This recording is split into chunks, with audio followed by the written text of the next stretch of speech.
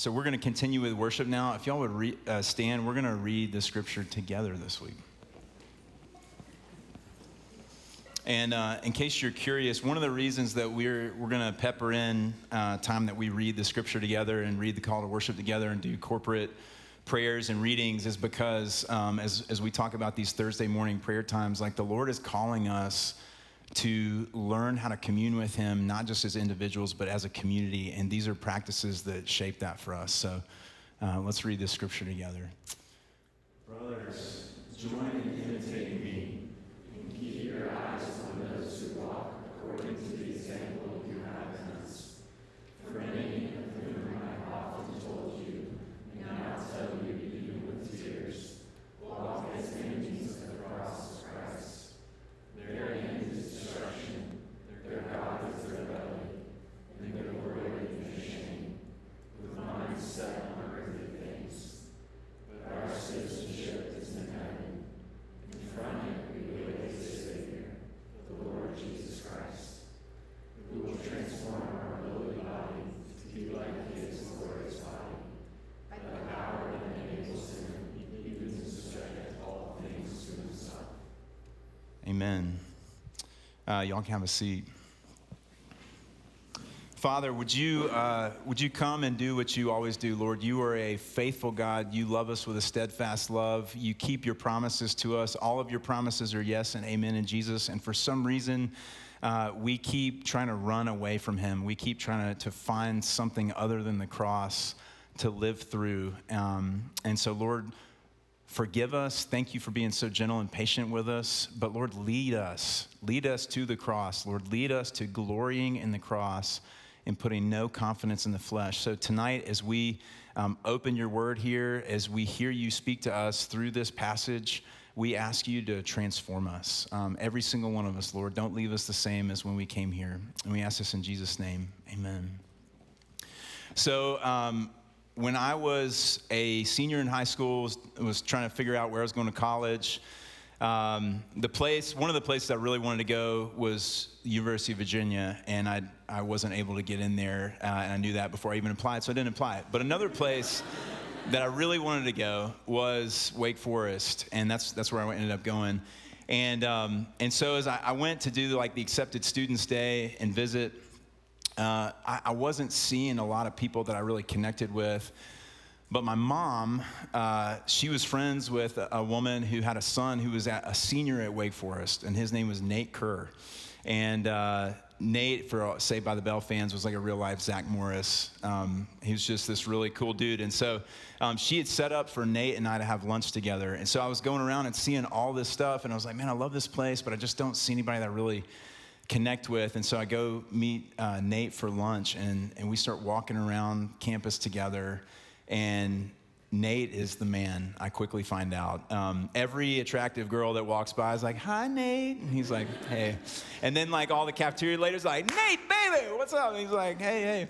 And all these guys are like, Nate, what's up, man? And I'm like, this is the dude right here. And so like I was sitting down at this lunch just taking notes. I mean, I was like, who is this dude? Like, what is he up to? Like, however he is navigating this college, like this is the way forward. I'm like, Nate, tell me about you. And he's like, well, yeah, I'm in this fraternity. I'm like, okay, note to self, I'm going to be in that fraternity. And literally, I literally was thinking that at the time. And I don't know if you guys have like these moments like I'm sharing right now where you just see somebody down the road in front of you a little bit and you just think like, that's what I need to be like. And so I'm a student of this person. I'm taking notes. And that's what we're talking about tonight. That's what Paul's talking about in this passage. It's this idea that when we do that, the reason we're doing that is because we are trying to shore up our future. We're trying to guard against an uncertain future. I want things to go a certain way. I want my life to look a certain way, and so I'm going to find somebody who I think can help me. You look like you have the secret sauce. You look like you know the password. You look like you're an insider. And so I need to get around you and figure out, like, what do you know, and how do I follow you? And so as we've been going through the study of this letter to the Philippians from Paul, and it's the joy in losing, because as we say every week, the world is always telling us that joy is found in gaining more, consuming more. And Paul is saying, no, Jesus was right. Joy is found in losing yourself and gaining Jesus. And so tonight, the title of the sermon is The Joy in Losing Your Unknown Future. And so Paul is saying the same thing. He's saying Christianity is a following religion. There is no such thing. I mean, this is like maybe mind-blowing for some of y'all to hear me say this. There is no such thing as being a Christian or being a part of Christianity or following Jesus if you are not following other human beings who are following Jesus. This cannot happen in a vacuum. Jesus started this whole religion by saying what to his disciples? Anybody? Follow me. And what he meant by that was like literally leave your physical space and come with me where I physically am. Listen to the words that I'm saying. Do the things that I'm doing. Live life with me. Eat with me. Sleep in the same place. Drink with me. Do all of these things.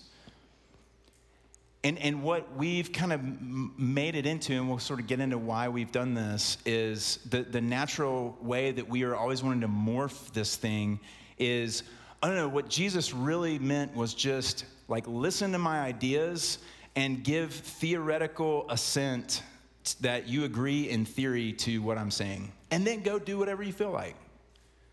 But that is not following Jesus. That is not being a disciple of Jesus. That is not Christianity. And so Paul is saying, listen, you're going to want to live that way.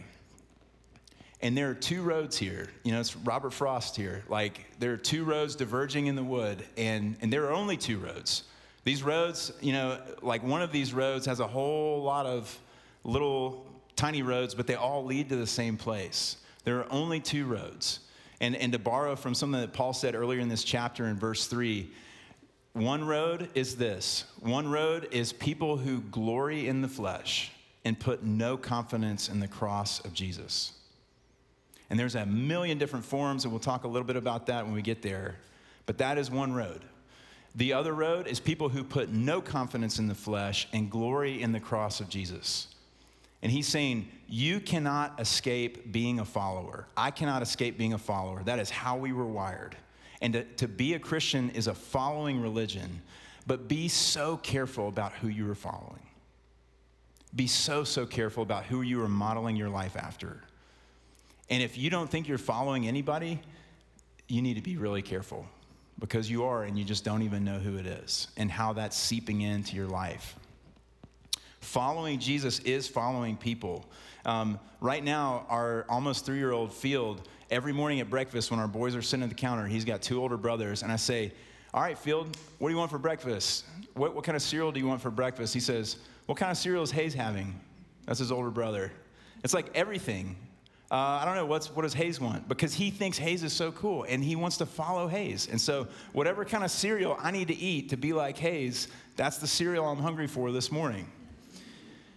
Paul says here, join in imitating me. And I want to just stop here. You know, we don't talk like this a lot. You haven't heard me say anything like, hey, you guys just watch me and live life the way that I live, and you're going to be just fine. Because that sounds pretty arrogant, right? But what Paul is saying here is not arrogant. It's healthy, and I want us to hear this. He says, join in imitating me. It's really important that he says it like that. Join me in imitating me. Paul is not coming up with all of this off the top of his head. Paul is not saying, just follow all of my preferences. All the things that I wake up this morning and feel like are good or bad, like you just do whatever I do. Paul is saying, no, I'm actually actively following somebody myself. I'm following Jesus. And I'm trying to follow his example. I'm trying to model my life after him in his power. And so join in imitating me. You imitate me because Jesus is no longer here with us in the flesh. You need somebody physical and tangible to watch and to follow. And so you follow me as I follow him. Join in imitating me. And he says, keep your eyes on. The Greek word, I love when I get to say Greek words because it sounds really scholastic, but that the word for keep your eyes on in this verse is scopeo. And so that word scope, it sounds like to scope out. And that's what it means, to watch carefully, exert effort in continual watching. It made me think like if you were an alien and you're trying to figure out how to pretend like you were a human, and you're just like following people around, taking notes. And the reason I thought about this week is because I saw a tweet that my wife shared with me that somebody said, me explaining underwear to an alien. We have smaller secret pants that we wear under our normal pants. Well, that was pretty good. But he says, example, like follow this example. That's a model of behavior to be imitated. The whole purpose is to imitate. Discipleship is more caught than taught. So, I mean, there's a very real sense. I mean, we've said this before, but like somebody could come and hear sermons from me or from anybody else who's preaching the gospel every week in, week out. You can read books, you can hear sermons, you can listen to podcasts. You can find somebody much more capable than I am. You can find Tim Keller, anybody, whoever that is for you. And if you are not living life with people, you are either going to grow very little or not at all. Because that is the whole design of this thing, is it is communal. Jesus says we're the body of Christ. It is caught more than taught. And Paul, in all of this, like, let's not miss the implication here. He is expecting every single Christian to follow other people who are following Jesus. He is expecting every single person who is following Jesus to actually be following other people who are following other people who are following Jesus. And he's also saying it's a normal thing for every single Christian to have people coming behind them, following them. So it's like going back to the alien motif. It's like I'm just seeing people who are following Jesus, who maybe are a little more mature than I am, who are a little further down the road than me, and I'm just learning from them. Like, okay, how does this person handle conflict? How does this person think about their sexuality? How does this person think about their career and how they even find a career? How does this person deal with hard times? And when they're tempted to despair, what do? How does this person hear from God? I hear people all the time talk about, okay, well, God told me this and I heard this, and when I was praying, God said this. What does that mean? Like, how does this person hear from God? It's like I'm just finding people who are a little further down the road and taking notes. And like, this shouldn't surprise us because this is how all of life is as a human. We were created this way. I mean, think about it. Think about it in your career. You know, there are people in our midst. We have somebody in our congregation who, I won't say her name, but her name rhymes with Peg. And Peg's a nurse. And people tell people at this hospital all the time, you want to be a good nurse, you follow Peg. Like, that's what you do. And whatever career you're in, that's what happens, right? You don't just, nobody graduates college or any kind of professional school and just goes to work without any help. Or if they do, very quickly they go back and try to find somebody who's been doing it longer and say, hey, actually, that wasn't a good idea. Like, can you teach me? Can I watch you? Can I follow you? That's how we were made. Think about athletics or any kind of sport or any kind of hobby. I think about cycling is something that's been really big in my life. And it's like I learned so much just by riding with guys who've been riding for a long time because they see you doing weird stuff and you feel yourself doing weird stuff. Like, yeah, don't do that. Like, that's not helpful. But it's like you don't know that from like reading a book or just going out by yourself and trying hard every time. Like, that's just how all of life has been designed. It starts early. We have these things called mirror neurons that I know just enough about to tell you what I'm about to tell you, and then that's where it stops. But like, mirror neurons are these neurons in our brains that teach me how to deal with life as an infant by watching the people around me, their faces. So like, as life is happening, I'm looking at you in the face to see how you're responding to it, and that's literally how I'm going to respond to it. That's how we first learn how to respond to life. So I mean, it's just hardwired in. It's just baked in. But in our pride, we don't want to believe that we need to follow anybody, but it's important to go back and be reminded by Paul of this. What a kindness of God. We are so weak and we are so limited. What a kindness of God to give us people in the flesh to follow, right? Like, that's amazing to just stop and think about that. And here's something even more amazing. Think about like Ancestry.com. Every single person who really knows Jesus and is really following Jesus, like, I mean, we don't know who they are, of course, but like we could trace our spiritual ancestry back to the disciples. How amazing is that? And to think, like, I was thinking this week as Paul is writing to the original audience, this church in Philippi, like maybe because there was a man or a woman who was sitting out there hearing this letter read over them, and they thought, yeah, like following this example, maybe because the Lord stirred them to think that way, like that was the line that led to me. It's just amazing to think about that. But like from the beginning of this whole thing, it's about following. And I think about people in my life, you know, my dad and my campus minister and some Christian friends in college, when I came to faith, these guys were further down the road than me. I think about my wife. I think about my father-in-law. I think about Nick. I think about Randy Drawn and Dave Burton and George Landolt and my pastor in Charlotte, Mark Upton. I think about all these people, these men and women that God has surrounded me with.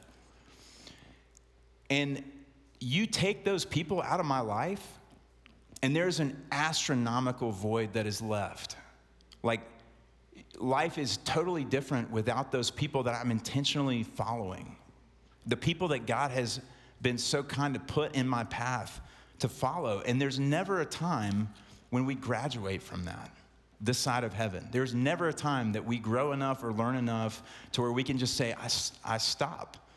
Now everybody can just follow me and I don't need to follow anybody else anymore. That's just not how this works. Anybody who is truly a disciple of Jesus is intentionally following people who are following Jesus by following other people who are following Jesus. That's it. And so Paul is saying, remember, this is a thing. You're going to follow people, but it matters so greatly who you follow. Because the end of one road leads to death, and the end of the other road leads to life. And so Paul, now, as we walk into the rest of this passage, breaks down, here are the people not to follow, and then here are the people to follow. And so first, the people not to follow, do not follow people who glory in the flesh and put no confidence in the cross. Do not follow them. We don't know exactly who Paul is referencing here, but we know that he is pained. And he is either pained because these are people who were once in their midst, they were once in this congregation, and then they left. Or they are people who, as they spread this false version of Christianity, are influencing people that Paul cares about. And he is watching people's lives harmed by following after this teaching of people who are walking as enemies of the cross. They are living their lives opposed to the way of life that Jesus modeled and Jesus teaches us to follow. The cross, why are they doing that? Why are they walking in opposition to the cross? Why are they walking as enemies of the cross? Well, because the cross is a problem for our pride. The cross offends worldly power and pride. It says that apart from Jesus, you are wicked and you are helpless and you do not understand. You and I, apart from Jesus, are like a stupid, evil baby. That's offensive, right? That's basically what he's saying. It's like the cross says that you are so wicked. You are apart from God. You have set up your whole life in opposition to the God of the universe, who is the only one who is good and righteous. You are enslaved. You are dead in your sins. And here's the worst part. You don't even know it. You can't even see it. And so that's why the message of the cross is offensive. And those who walk as enemies of the cross say, I don't want God's help. I don't need God's help. I don't need God. I can do it myself. My power, my gifts, my intelligence, my family stock, my connections, my looks, my good deeds, my strength, me. Putting all confidence in the flesh and none in the cross of Jesus. You can do this in one of two ways. You can either do this, as Tim Keller says, you can do this religiously or you can do this irreligiously. Think about it religiously. Every other religion in the world has something to say about us needing to do something or earn something. If we do this, then God will do this. If we can just follow this path, if we can memorize this stuff, if we can put these statues in our house, if we can do these things, then we'll be okay. And so at some level, it's us who is securing our future for ourselves. Even false ways that people try to follow Jesus in Christian churches. Here in our neck of the woods in the Presbyterian church, it's what you know. If I just learn enough theology, if I just know enough, then God will have to bless me and I'll be okay. Anything where we are adding something, anything where it hinges on us and our performance and our mental ability or whatever, is to stand in opposition to the cross, because the cross says you bring nothing except your sin. And Jesus is so glad to be your Savior, but you need to understand that you bring nothing. This can also happen irreligiously. I can be my own God. Something that you see a lot now is just this vague spirituality where, who defines it? Me, that's who. Spirituality kind of works like this, and I believe that there's somebody out there that kind of like this. Cool, where'd you get that from? I kind of just spliced together these things that I read that I kind of wanted, just made my own religion. Or the people who think all religion is bogus. It's just have this brash confidence to just stand in my own power. Like, I'm just going to live life however I want to live. And that's what Paul's talking about here when he says these people, they walk as enemies of the cross. And he kind of goes out of order here, but I think it's for effect. Like, just want to go ahead and get this out there. Their end is destruction. Not a good way to go. But he says their God is their belly. It's your desires, your appetites. It's your God. Like, whatever I feel like is what I'm going to do. They glory in their shame. When they are successful at living life on their own terms, they celebrate, but they don't even understand that is the shame. It's like the God of the universe has set up this way to be reunited with him and reconciled to him in his infinite goodness and mercy and love. And we are actually boasting in how we don't need that. They are glorying in their shame. And when I live like that, I'm glorying in my shame too. Minds with mindset on earthly things. And so you have to ask this question, okay, like, why would we want to live this way? Why would I still want to live this way from time to time, fairly frequently, as someone who is following Jesus? And part of the answer, at least, is because Jesus didn't get the American dream. Like, Jesus' life didn't look like I want my life to look at all. The only one who was perfect, the only man who was ever righteous, the only one to ever live who was a truly good man, was not successful in his work. He wasn't wealthy, he wasn't sexually fulfilled, he wasn't well thought of by most people, and he died alone on a cross. I don't want that to be my story. And so I want to find some other way. Surely, let me just read the footnotes. Surely there is some other way that I can follow Jesus and still kind of have things on my own terms. And Paul's saying, there's not. And here's the saddest thing of all is it's really even hard to see this because he says in other letters that the whole world lies under the power. Apart from Jesus, the whole world lies under the power of the evil one. The evil one, the enemy of God, has blinded us to the goodness of God and sold us a lie. It says that he masquerades as an angel of light, so that he sells us these things over and over again to say, no, you don't need the cross. You can skip the cross. You can have life this other way. But then Paul says this in Romans 6, and this is evidence of our slavery. Do you not know that if you present yourselves to anyone as obedient slaves, you're slaves of the one that you obey, either of sin, which leads to death, or of obedience, which leads to righteousness? And then he asks this question, for when you were slaves of sin, you were free in regard to righteousness. But what fruit were you getting at that time from the things of which you are now ashamed? For the end of those things is death. Paul's saying, look, you keep living this way, but let me ask you, what are you getting from this? Nothing. And you know that you're getting nothing from this, but you can't stop because you're powerless.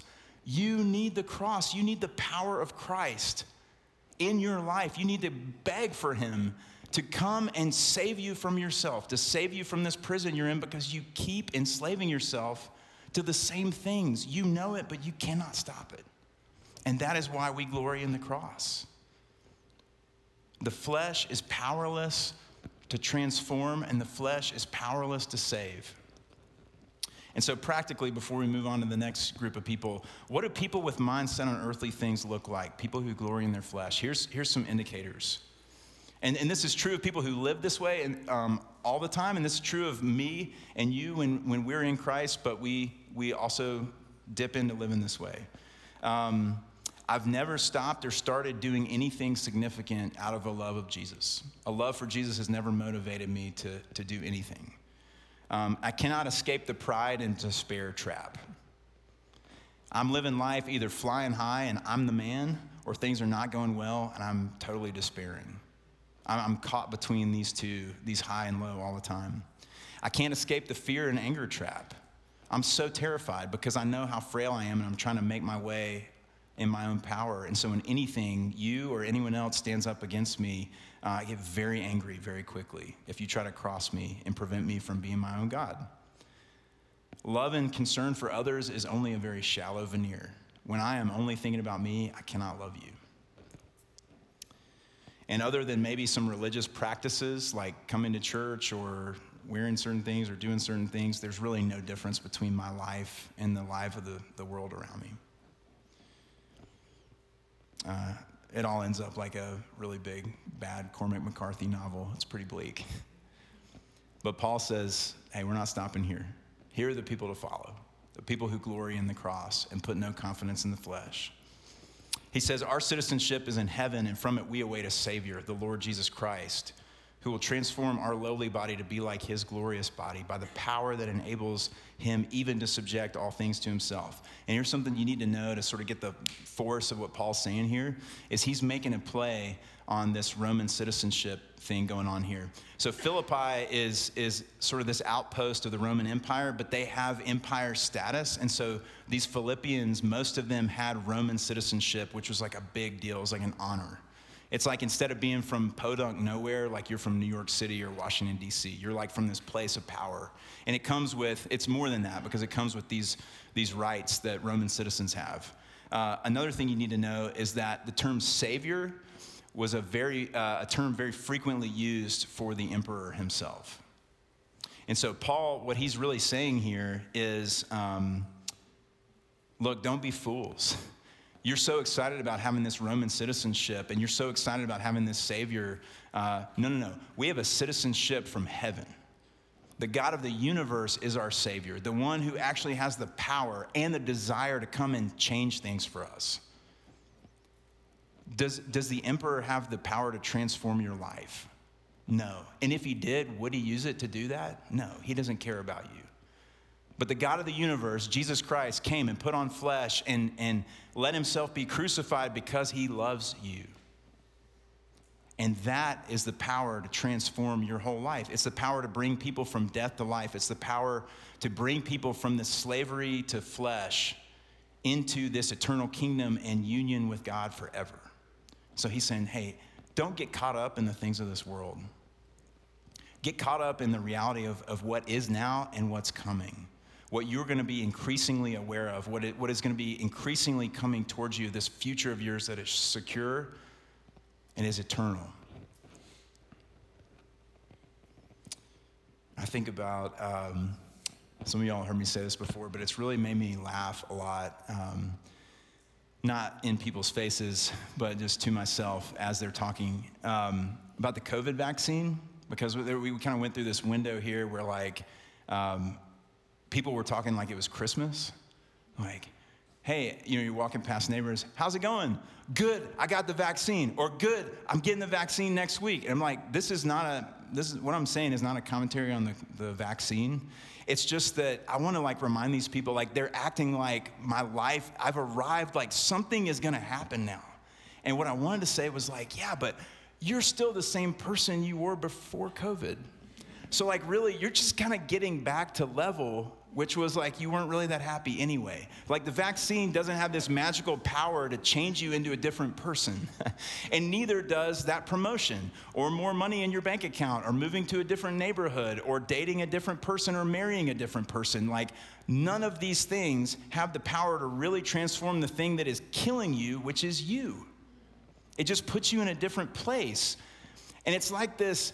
Like when you call a company and they have people from overseas that are manning the phone lines, and even before you get to those people, the whole first line of defense for them is like the automated voice that's not even a real person, and you're like, yeah, I'm trying to get to this, like, please say this again, like, and you're like, I just need to talk to somebody. Please I can't hear you. Like, please tell me like either this or that. And you're like, I don't need either of those things. I just need to talk to a human.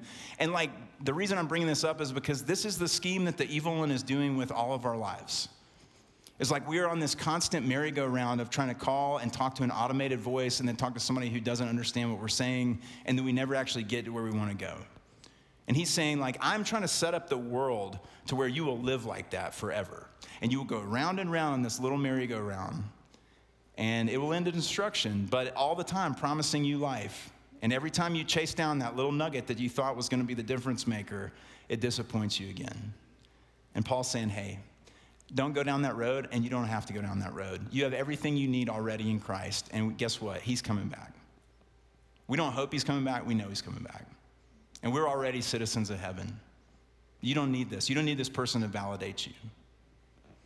You have the God of the universe who said, that's my son, that's my daughter. 1 Corinthians 1:18 says, for the word of the cross is foolishness to those who are perishing. Nobody wants the cross. Nobody wants to live like that. But to us who are being saved, it is the power of God. It is the only thing that can transform our lives, that can bring us from death to life.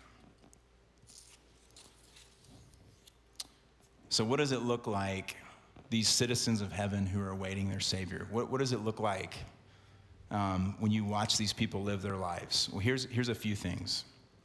One is there's a peace and a freedom because the Savior is coming. I don't have to have everything work out according to my plans now. I'm not at this fever pitch anxiety level because everything is riding on this next promotion or this next thing or this next relationship. Nothing is riding on those things. Like my future is secure. So there's a peace, there's a freedom. There's something different about them because the world is not their home. They're like this lovable foreigner who like doesn't quite get all the things because it's like, this is not my primary place where I'm learning how to live life. Like I'm learning how to live life from my Savior and my Father and my home country. Like that's where I'm learning how to live. And so sometimes I'm not always going to line up with what's going on here. There's a humility and a desire to grow.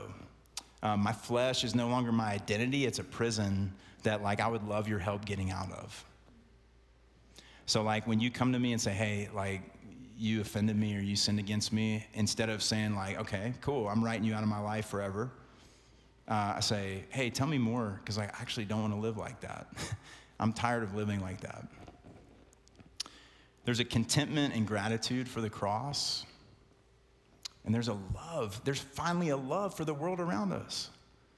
Because until I've been loved by Jesus, I can't really love anybody else or be concerned about this community that I live in. People often think like, okay, well, if you're just waiting for Jesus to come back, then you're going to be no earthly good. Like you're just going to be sitting around singing hymns. No. When I understand that Jesus is coming back, this is the first time that I'm actually able to engage this community I live in because I can stop thinking about myself for 2 seconds and think about somebody else and go out and serve and love them the way that Jesus has loved me. So, to bring it all home, land the plane, Paul's saying, hey, look, you got to know that there is a pull that is so strong and so constant all the days of our lives to make your God your stomach, to make your God your desires. And you're going to need men and women in your life who are a little more mature than you to follow, to see these tangible lives that you can learn from them. And so my question to us is, what would it look like? What would it look like in Midtown West if each of us just identified one of those people and said, hey, can I just learn from you? Like, can we spend some time together? Can I just learn, like, how do you think about this? Or I'm having some hard time thinking about this other thing over here. Could we just spend a little time together and just see what happens? And so I want to stop and ask, not to answer out loud, but why would you not do that? Like, that's how God designed us to live. The worst thing that can happen is somebody say, like, man, I would love to, but I'm busy right now. And just ask somebody else. Or you can ask me, and we'll put you in touch with somebody else. But we'll make it happen. So just think about the reasons that you're sitting there thinking, yeah, I'm not going to do that. And you owe it to yourself to give you some thought of, like, why not? But imagine what that would be like if the Lord united us like that, and we were all kind of following him by following each other closely, and like what that might do. So Paul says you're following somebody. You might as well be intentional about it. So as we go into worship, we're going to have a minute or two here to just reflect and ask the Lord what he's saying to you through this.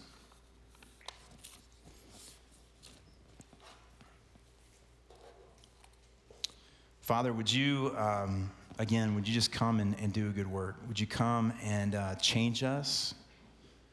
And right now, specifically, I ask that you would put individual men and women in each of our hearts, in our mind's eye, who would fit this description, somebody who's maybe just a little bit further down the road. And would you give us the humility to admit that we don't know everything? Would you give us the humility and the courage that we need and the faith to believe that maybe if you were calling us to ask somebody to spend time together, that there's a good reason for that. And we want to follow you into life. And ask that in Jesus' name, amen.